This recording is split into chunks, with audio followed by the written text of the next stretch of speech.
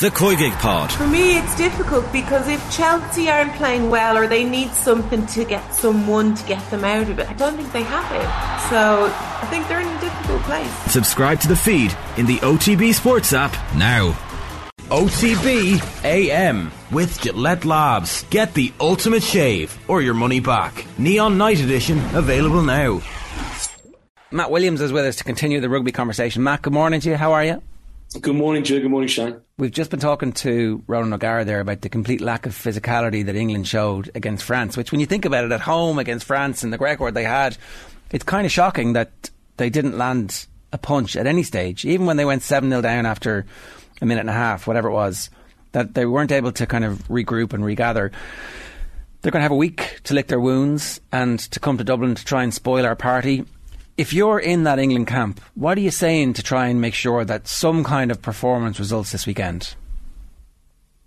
Well, Joe, this is an England team that has had systemic problems for a considerable period of time. This isn't like something that's just popped up.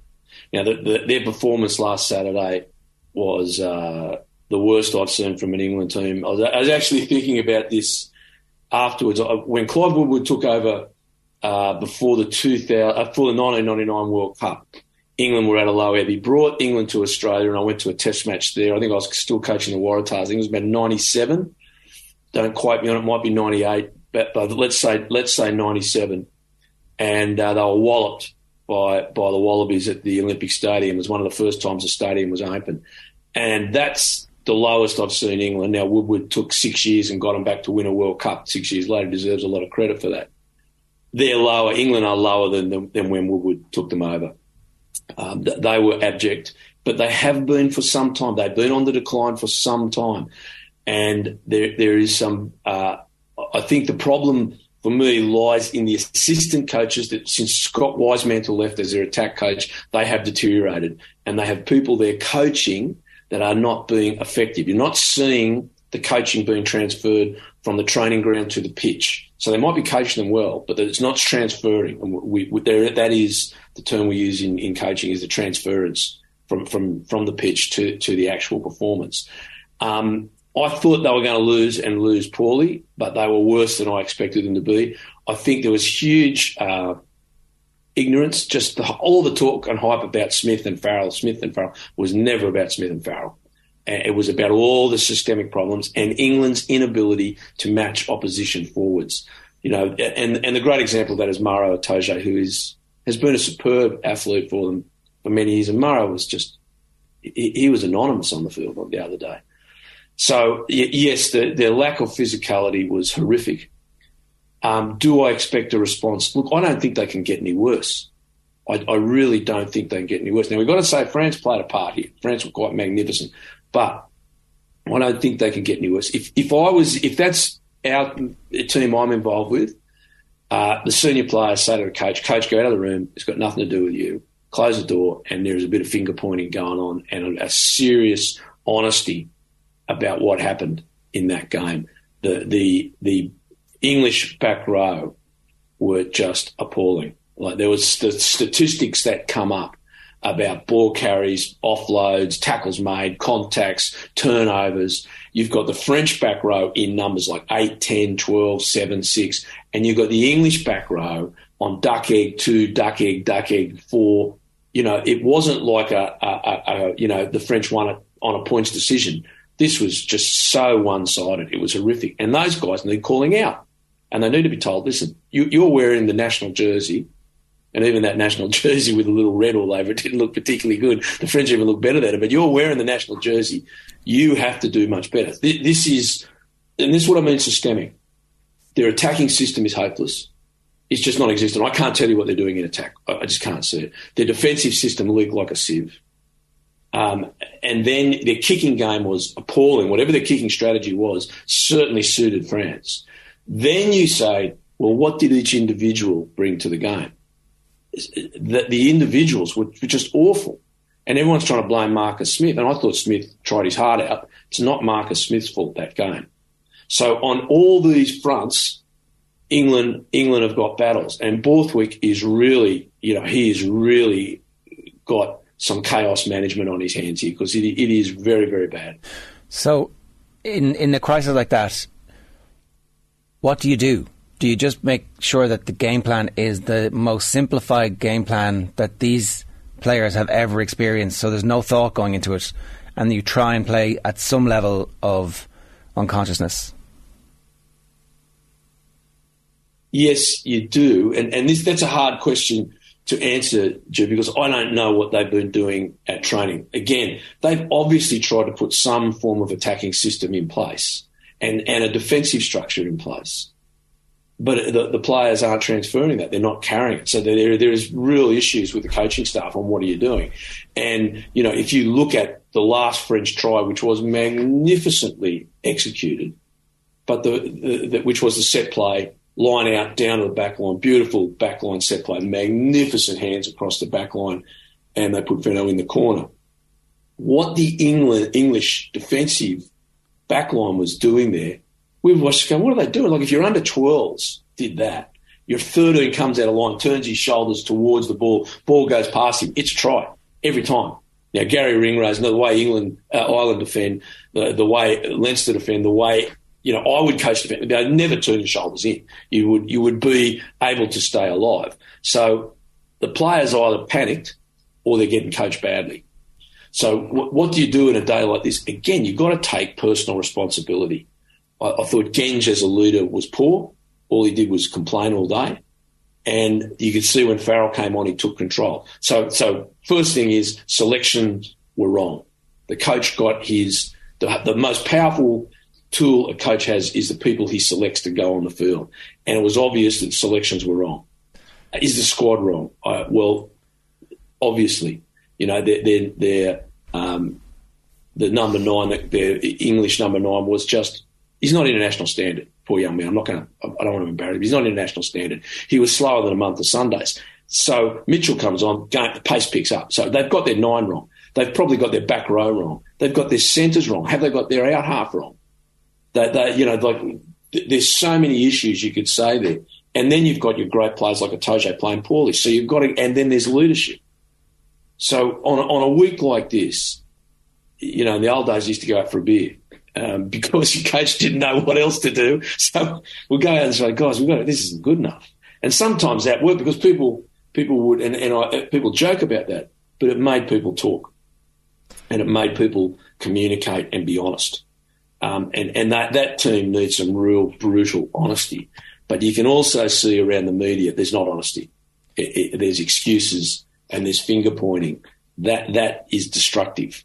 There really needs to be some brutal honesty and some commitment to the jersey and a commitment to perform. Now, I expect, it has to be a better, more physical performance than they put in. It has to be that, because I don't think they can get any worse. That was abject and it was embarrassing and they were humiliated. Now, really good athletes and really proud athletes, they will respond to that, you would think. But can they respond in enough areas? Can they get their scrum right because their scrum was poor? Can they get their defence right? Horrific. Kicking game right? Can they get their selection right? Can they get their attack right? Like, there's so many things they have to work on. They just can't do all that in a week. So the only thing they can hope for is they turn up with a lot more courage, determination and physicality, cohesion, aggression would be another word, and pride. Well, that's all those things were lacking. That's the thing, Matt. Like, you say it can't get any worse. Can it get better within the space of a week? Because, like, if you're Steve Borthwick, what are you saying to those English players this week? Like, the carrot on the end of the stick is to be the party poopers, to stop Ireland's Grand Slam in Dublin on Paddy's weekend. It's set up perfectly. But what are you saying if you're Steve Borthwick in that dressing room this week? Well, you're saying just that. You're giving hope, you're giving leadership, and you're trying to give direction. But it's very hard. You know, people forget that rugby players are human beings, and it's to recover emotionally from a humiliation is very hard. It takes time. You know, just as it takes time to recover from a phenomenal win to come back to equilibrium. You know, when you're emotionally humiliated like that in front of the world wearing your national jersey, it takes a long time to come back up to that to that point where you're ready to respond. So it's going to depend on the emotional recovery of the players. It's a big test of Borthwick's leadership. But again, let's go back to November. Let's keep going back before that last year's Six Nations. Now, it wasn't as bad as we saw against France, but this has been an England team that has been slowly and inevitably moving and declining in all these systems. That was the question. Remember, they lost to Argentina. So it's not like, look, they've had a really bad day. This is something that's been going for a long time. And what did they do? They blamed Eddie Jones. Okay, he's the boss. Sorry, mate. Would this have happened under Eddie Jones? Because I was asking Quinny that on Monday, and he was like, well, it's hard to know. Obviously, it's a completely hypothetical situation. There is a chance that France could have blown England out at Twickenham, even if Eddie Jones was the coach. But you suspect that whatever his long-term plan was, that wouldn't have been dismantled. Yeah, look, I got to say, I thought Eddie Jones was treated appallingly. I thought he was made a scapegoat, and I thought it was there's a lot of anti-Australian sentiment in sporting circles in England. I just know that, and I think he was subject to a bit of that, and that's because of the huge competitiveness Australia and England have in so many sports, especially cricket. But I can tell you that's a factor. And I would suggest to you that I've never seen a team coached by Eddie Jones perform like that. They've lost games, and I don't think England were playing particularly well under Eddie. Again, I'll tell you that the decline, in my opinion, started when Scott Wiseman left and went back to the Wallabies. And I don't think Eddie chose his assistant coaches correctly. And I don't think Borthwick has chosen his assistant coaches correctly as well. I think that is a huge issue with the England side, that they haven't got experienced long-term coaches with long-term knowledge of the game. And that is a real issue for that team. I don't think they have a philosophy on attack that Ireland have. And that is an issue, again, a massive, massive issue. It's a mirror. If we consider where Ireland were 2 years ago, when Andy Farrell first took over, Ireland were very similar. If we think about Ireland, not as bad as what England were, they were similar. They didn't know their direction. Their performances were gone. There was awful performances for 18 months under Farrell. And then he gave them a direction. The direction came from Leinster. He empowered his coaches. They had a philosophy. They followed it. Bang. Instantaneous change. So what philosophy is this England team following? And I can't tell you. Everyone says, it's Leicester. It's not Leicester. And what works at club level does not necessarily work at international level. Not always. Because you've got to also say, do I have the players? Does this philosophy suit my players? Well, that's the fundamental question. And look, Tuilagi has never lost against Ireland. He's on the back pages of all the papers. I suspect it has been leaked that he's going to start the game. There's a consensus in the English press this morning about Tuilagi, and so that generally would suggest that someone somewhere has tipped somebody off that this is going to happen this weekend. Ben Youngs is still floating around the squad, so you could have Youngs, Farrell and Tuilagi, and all of a sudden it's players who have a lot of that experience. And do they just kick the leather off the ball and try and compete at Ireland's line out? It's going to be rainy. It's going to be a bit miserable in Dublin. It's not a plan. Hope is not a strategy, lads. That's the. Yeah. But they've got. Sorry. Do they have anything else at this stage? No. I thought leaving Tuilagi out was a major error. He's a fine player. He gets a game on, and again we come. This is this whole thing about Smith. Let's think of Ireland against Italy. Ross Byrne, Sexton's out. Ross Byrne takes the ball to the line. He's got a player on his left. He's got a player behind in the pocket, and that player has players on his left and a player in the pocket. So if we think of Keenan's try against Italy, was exactly that. So when Ross Byrne goes to the line, there are people in motion around him. There's threats on his inside, his outside, behind him, and then the next player out. So the defence has to mark that. Smith goes to the line. He's got one player with him. He just gets smashed, and so does that player. And then that makes the ruck really slow because there's no one there to deliver quick ball. So Tuilagi would give that contact, would be a lot better. But it's not just Tuilagi. Last week, I've got to say the English press are delusional at the moment. And if they're saying last week, Marcus Smith's the answer, it's delusional. Tuilagi is the answer. It's delusional. That is one player. It is their systems that are they're just not existent. So it doesn't matter who you put steering the Titanic's still going to sink. You've got to change things, and they haven't got time to change things. So what are they going to do? I agree with you. I think, it's a very limited game plan. There's going to be a lot of kicking, a lot of mauling, a lot of scrummaging, a lot of looking for penalties, and there's going to be a lot of them standing behind their try line watching Johnny Sexton kick conversions because their defensive system has been awful. And what I try and say to when I talk to you, Ger, or I'm on TV, I try and back what I'm saying on evidence. So what do I see? What evidence do I have to give an opinion, to give my opinion? So, if I saw some evidence from England, like we saw from Scotland, so why are we saying it was going to be a tough game? Because we saw some good evidence from Scotland, and the first half proved that. That's based on performance and evidence. The evidence of this English side over a long period of time is that they are really without a philosophy. They're without structure. They're without systems, and that is coming out in the players. The players are not playing with belief. They're not saying, listen, I know what my job is. What's my mission? What's my task? Do my task. Beat the guy in front of me. I'm going to do that.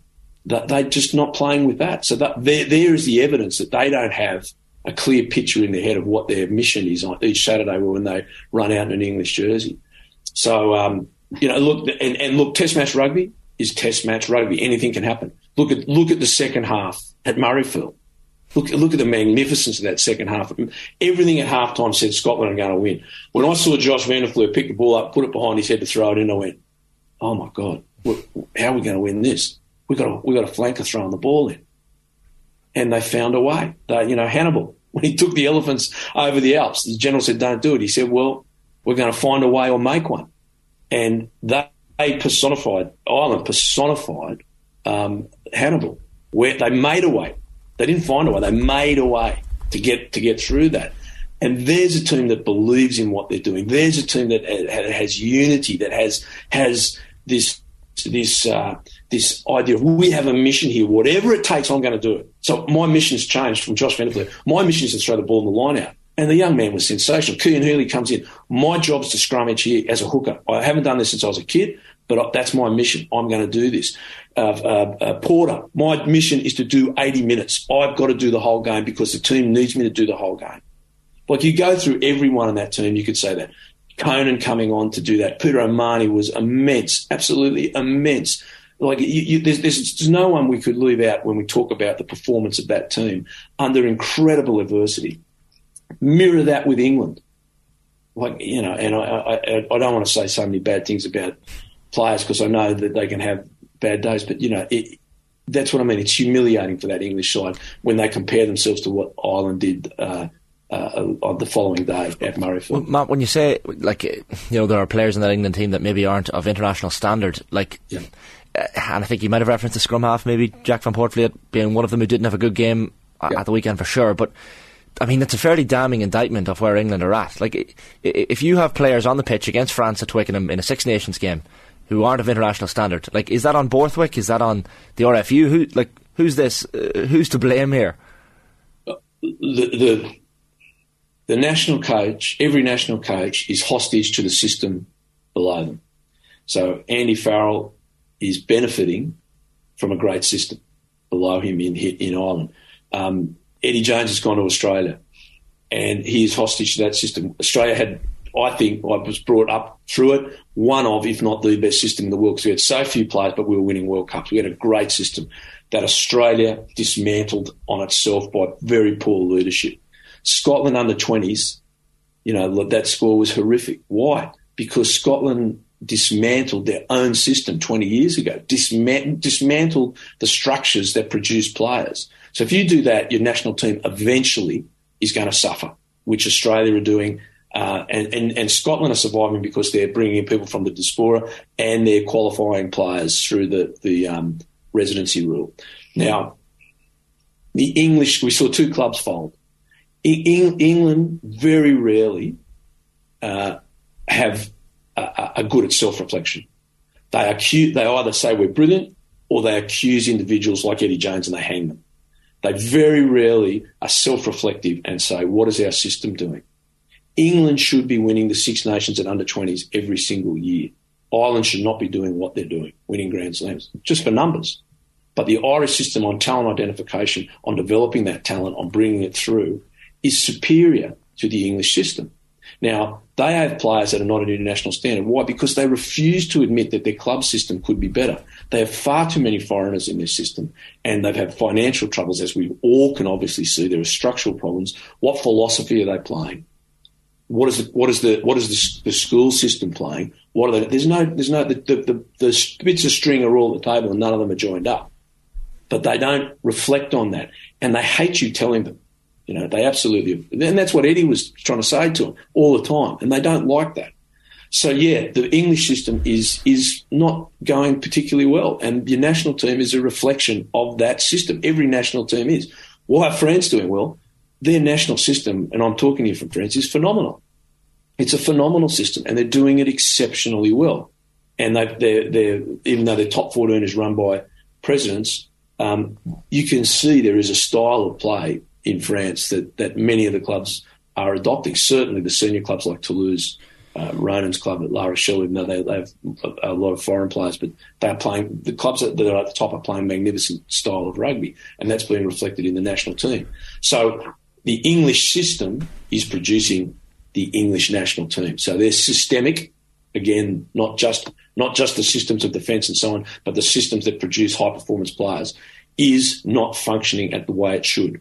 And they had a certain number of players on the field there the other day who were not at the races. Now, we have to say that France have an incredible generation, and Antoine Dupont, I was talking about it only yesterday. I was trying to be honest.